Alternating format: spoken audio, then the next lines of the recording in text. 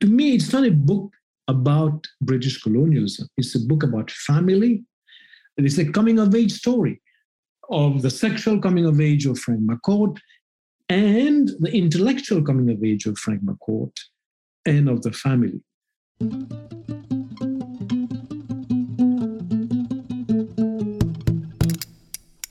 Hello, welcome to the Book Society podcast. My guest today is Vinod Buschit. He holds a degree from Wesleyan, another one from NYU, another one from a little outfit called Harvard University. He spent 29 years in the world of economic development, which for those of you listening who might be authors or of an artistic bent, that is what we call a real job. He worked at the World Bank. We'll ask you about that later. He worked at the International Finance Corporation, and he was also a secondary school teacher. He is now an author of a fantastic book called Silent Winds, Dry Seas, which came out last year, 2021, and is released by Penguin Random House. So, Vinod Buschit, welcome to the show. We're so glad to have you. Thank you, Lucas. I'm glad to be here and glad to talk about Angela's Ashes and Silent Winds, Dry Seas. Excellent. So, why did you pick this book? I picked this book first because I read it when it came out and I loved it. I didn't know much about Ireland except what I read in British history textbooks, and this gave me a different side of Ireland. And secondly, because the book resonated with me, coming from British colony and from living in circumstances not as precarious as Frank McCourt and his family, but not that far either. So the book resonated with me for those reasons. I read your book and this book back to back, and I did see some similarities. A lot of the horror of Angela's Ashes has to do with the child's perspective. I read this book in high school, I think, but I read it again for this podcast. And I don't think I noticed in high school that it's all written from the perspective of a child and in the voice of a child. It's interesting because the adults do things that are not explained that never bothered me when I read it as a teenager. And now I'm like, oh, so they're just in a different house now? But I guess as a kid, that's just how it seems. But also, I think Frank McCourt's genius in a way is he does sneak in the adult perspective by sort of what I call sly commentary, especially when it comes to the Catholic Church. The other reason I liked it was it's a novel about emigration. A lot of the conversation today in the US is about immigration, about the fate of immigrants in the US. Angela's Ashes, like Silent Winds, Dry Seas, are novels about the factors really that lead people to emigrate from their country. I mean, in this case, Frank McCourt from Ireland to the US. In my case, from Mauritius to here. It's an immigrant story. Though Frank McCourt was born in the US, but he went back in childhood to Ireland. It seemed like he didn't feel at home or was not perceived as being from anywhere that he was. Even when he got back to the US, he was an Irish boy, but his whole childhood in Ireland, he was the American kid. You mentioned the Catholic Church and his sly comments about the Catholic Church. Is the Catholic Church the antagonist in this story, do you think? I think the antagonist in the story is the system. And the system consists of the Catholic Church and the state. Ireland, the part that's free, Irish Free State, got independent. But then Frank McCourt's family has to deal with the bureaucrats in Dublin, with the officials at the dispensary. There's a headmaster who makes a comment about the perpetuation of the British class system by the Irish Free State. So that's one component of the system. The other component is the Catholic Church. There, what you have is Frank McCourt gets rejected by the Catholic Church. First, when his parents want him to be an altar boy. Second, when at the recommendation of his headmaster, he and his mother go to the Christian Brothers School, and once again, the door is shut. Angela, his mother, actually is more direct about the Catholic Church. She shows her disgust. What Frank McCourt does, and I think that's why the book is uplifting and funny in a way, when he deals with the Catholic Church, he criticizes them through ridicule, actually. If you recall, there is this incident where he baptizes this dead Protestant woman, Mrs. Harrington, with a glass of sherry. I mean, to me, that's poking fun at the Catholic Church. Then you have the other one when he goes to the library and reads about the lives of the saints. Frank McCourt describes those saints in a way that they are tall tales. All these nuns whose breasts are cut and who manage to survive. So he's poking fun at the Catholic Church and he criticizes them through ridicule. Catholicism is pretty close to a national identity for Irish people. And specifically, I think this is glossed over in the book because I don't know if this is something a child would understand, but her father being from the north, from Ulster County, and her mother being from the south was like an interracial marriage almost. He was a devout Catholic and a revolutionary. It doesn't really go into his history, but he was of the generation that would have fought in the Irish Revolution, or at least maybe the child of that generation. And so it was really important to him. And Catholicism becomes so important in this context that even though it's ridiculous, you just go straight ahead and believe it. Well, he is a firm believer in the Catholic Church and in the cause of dying for Ireland. He kept telling Frank McCourt, you have to die for Ireland. So Frank McCourt's dad, Malachy McCourt, every scene he's in pretty much is him getting money that he's supposed to bring to his family and then spending it in a pub. Frank McCourt's memories of his dad are hearing the stories of Cuchulainn. We did a whole episode about Cuchulainn. He is a real Irish hero who basically stopped a cattle rustle in the north of Ireland. Interesting, weird story. He's the Irish Hercules, maybe. He comes home singing these songs. Frank can tell how drunk he is by what song he's singing. So I did a little bit of research into what these songs were, and I'm just going to, for our audience, tell you what they are. So he would sing two songs. He would sing Kevin Barry if he was pretty drunk, and he would sing Roddy McCorley if he was really drunk. These are songs about real Irish people. So Roddy McCorley was the son of a political family whose dad was executed for cattle rustling, but it was probably politically motivated. Roddy was either a United Irishman or a Catholic defender, and nobody really knows. But if you were to tell Malachy McCourt that he was a United Irishman, he would punch you in the mouth because Roddy McCorley had to be a Catholic defender. He may have been active in the rebellion. We don't really know. But what he did do was he joined a band of outlaws called the Archers Gang. They were British soldiers of Irish descent who had defected and become basically like Robin Hood. He was caught and hung in his hometown and dismembered before they buried him. So that was Roddy McCorley. That was about 1800. Kevin Barry, to understand the story of Kevin Barry, you have to go back to Terence McSweeney, who was born in 1879, died in 1920. He was a playwright and author. He was the mayor of Cork, and he was arrested on sedition charges by the British forces, and he died in prison after 74 days on a hunger strike. And just a month after that, Kevin Barry, an 18-year-old IRA soldier who had attacked a lorry, was caught, apprehended, and hanged. They really were hoping for some amnesty for Kevin Barry because of the situation with Terence McSweeney having died so recently. Apparently the Pope interceded, the U.S. interceded, but the British hanged Kevin Barry anyway. So these are the two men that Frank McCourt sings songs about. These are Irish revolutionary martyrs, and this is his model of what a good man should be, someone who, at the age of 18, dies for Ireland. What a fucked up ideology. Dies for the cause, yeah. He's an idealist in that way. And then you have the realist, the driver who takes him to the General Post Office in Dublin. He comments on the statue of Cuchulainn and the bird that is on his shoulder. And he says, it's a sad day for Ireland if a man has to tell whether someone is dead by looking at a bird. Yeah. That's how he does his social criticism.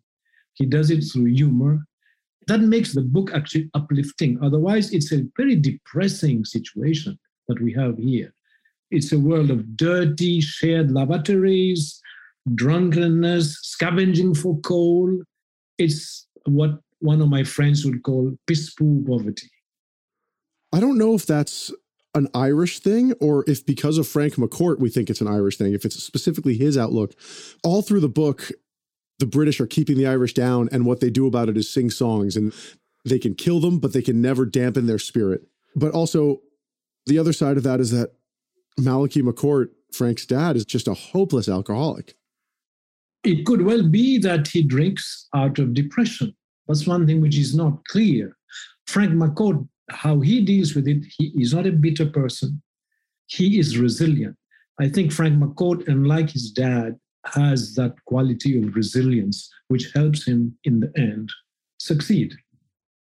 So this is getting into stuff I want to ask you about your own book, because listeners will find out next week that Vinod's life is not terribly unlike Frank McCourt's life, although a lot less Irish. From your perspective and from the perspective of the book, maybe we can combine these two questions. What is the problem with the British? That question did not come up in the book reviews at the time that the book was issued. Today, one would ask the question about British colonialism. What's interesting about Frank McCourt's approach is he doesn't say much about British colonialism. They talk about 800 years of British colonization, the suffering that the Irish went through, but it's through the medium of song. There is not much of a revolutionary spirit that you see in the book. To me, it's not a book about British colonialism. It's a book about family. It's a coming-of-age story of the sexual coming-of-age of Frank McCourt and the intellectual coming-of-age of Frank McCourt and of the family. Today, it could well be Frank McCourt was around and writing the book. Maybe he would take a different approach and make it more of a book dealing with the legacies of British colonialism. The legacy is there, but the tone of the book, it's a book that is non-judgmental. It focuses on really the overcoming of obstacles facing him and his family. It is not a political book. Maybe that question about what's the matter with the British says more about me than about the book, but I kept reading Ireland was kind of their first. Ireland was really their first colony. It's the one where they probably made the most mistakes and were the most brutal. But you and I are from other British colonies.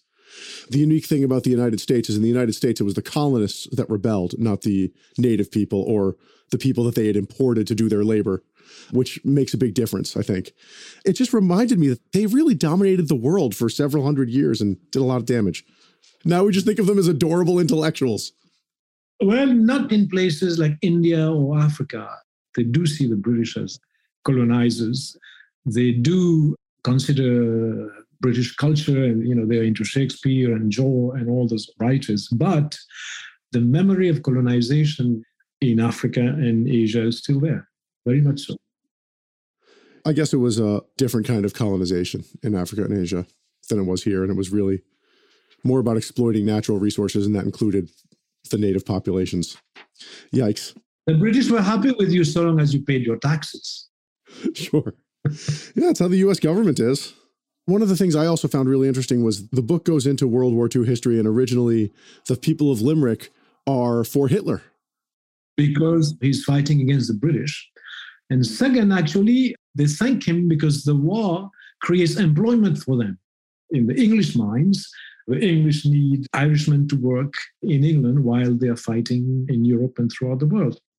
You have all these Irish guys who go and send money from places like Leeds, like Sheffield, Coventry. Coventry is the place where Malachi McCourt goes and he makes money, but he drinks it all. Tell me if I missed this. I couldn't quite figure out what happened. So I think that Malachi, the dad, basically just says, I'm going to go to Dublin, and then that's it, and they never see him again. Did I miss something? No, we don't really know what happens to him. And I listened to an interview, and he said he saw his father in his old age, and they did not communicate much. Yeah, what could you say to someone who treated you like that when you grew up? Treated his mother and the family with utter disregard for any family responsibilities. So this is going to get kind of personal, but have you ever known or been close to someone who had that level of alcoholism? I've been close to many people who are really alcoholics. I grew up in a community of fishermen. Many of those fishermen would, in the weekends, be dead drunk. But I've not seen that level of disregard for the family. No. So I grew up spending summers in Maine, which is the same culture. It's that fisherman culture. Maybe this is the same in Mauritius, but the trajectory of a Maine fisherman is in your teens, you learn how to fish. Maybe you work the line or something, and then maybe you get a boat. And once you're really working, you become a wild man, just a party animal. And then either you die or you find Jesus. I guess I should say you die or you find religion. Interesting you mentioned that. On rereading it, I was surprised at the relative absence of physical violence in the community. It's a very poor community, it's a slum, but I don't recall seeing any scenes where people are at each other fighting. Whereas where I grew up, it was a poor community of fishermen. There was lots of physical violence that I would see in the weekends. The Irish here, as depicted, they are boisterous, but they're not violent. Yeah, that's interesting. Yeah, because you have some really violent stuff in your book. Yeah, people get drunk. Where I come from, they fight each other, blood flows. Here, they sing. So I think my last question about this book for you is, do you have any idea why it's called Angela's Ashes? Yeah, when I got the book, I thought Angela's Ashes may have something to do with Ash Wednesday. They were like penance. But on reading the book, I realized Angela's ashes are the ashes of the chimney. She sits by the chimney. They don't have coal sometimes, but they do need the fire in that house. It is so cold. So Angela's ashes refers to those ashes in the chimney, and she smokes a cigarette by the chimney and the ashes of the cigarette.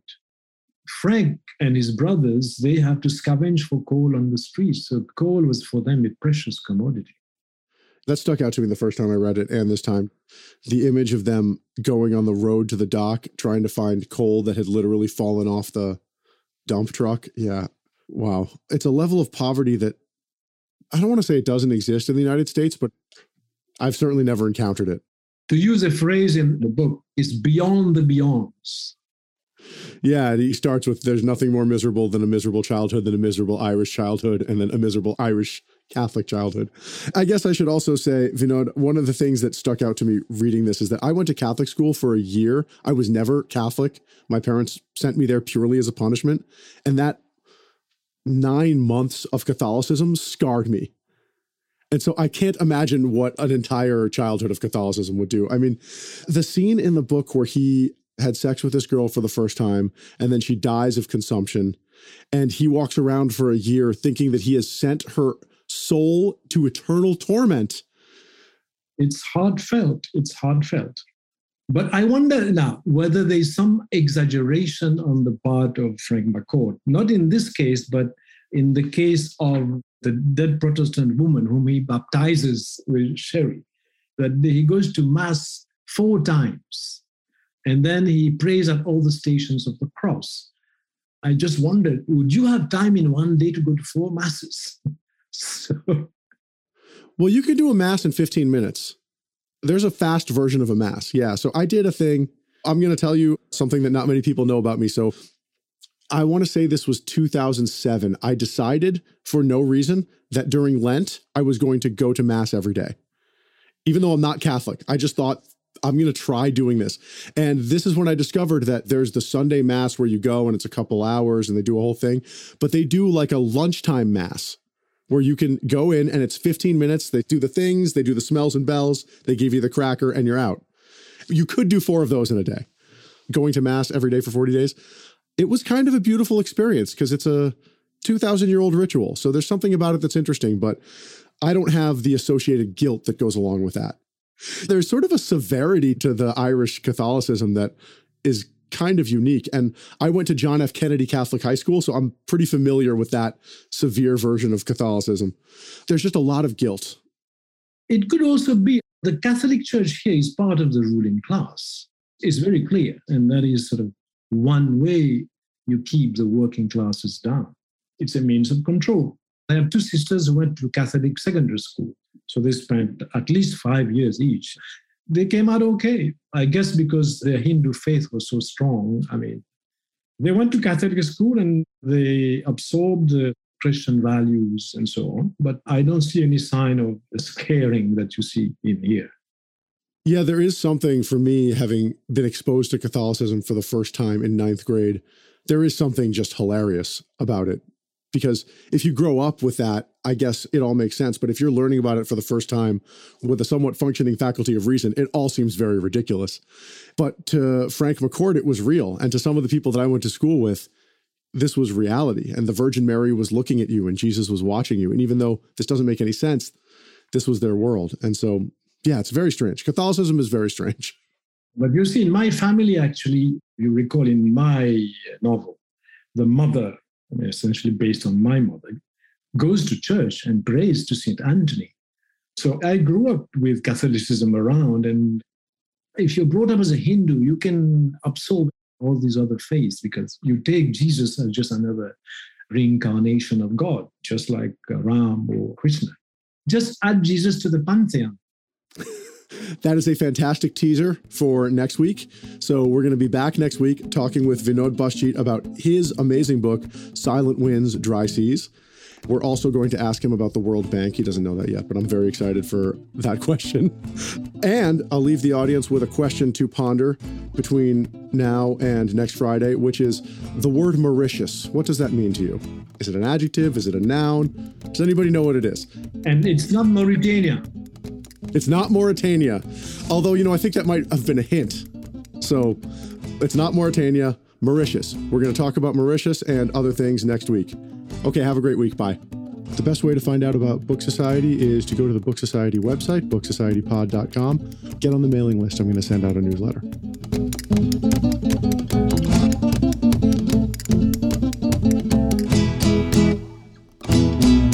You have the impression that they are more Catholic than the Italians. The Italians seem to have more fun.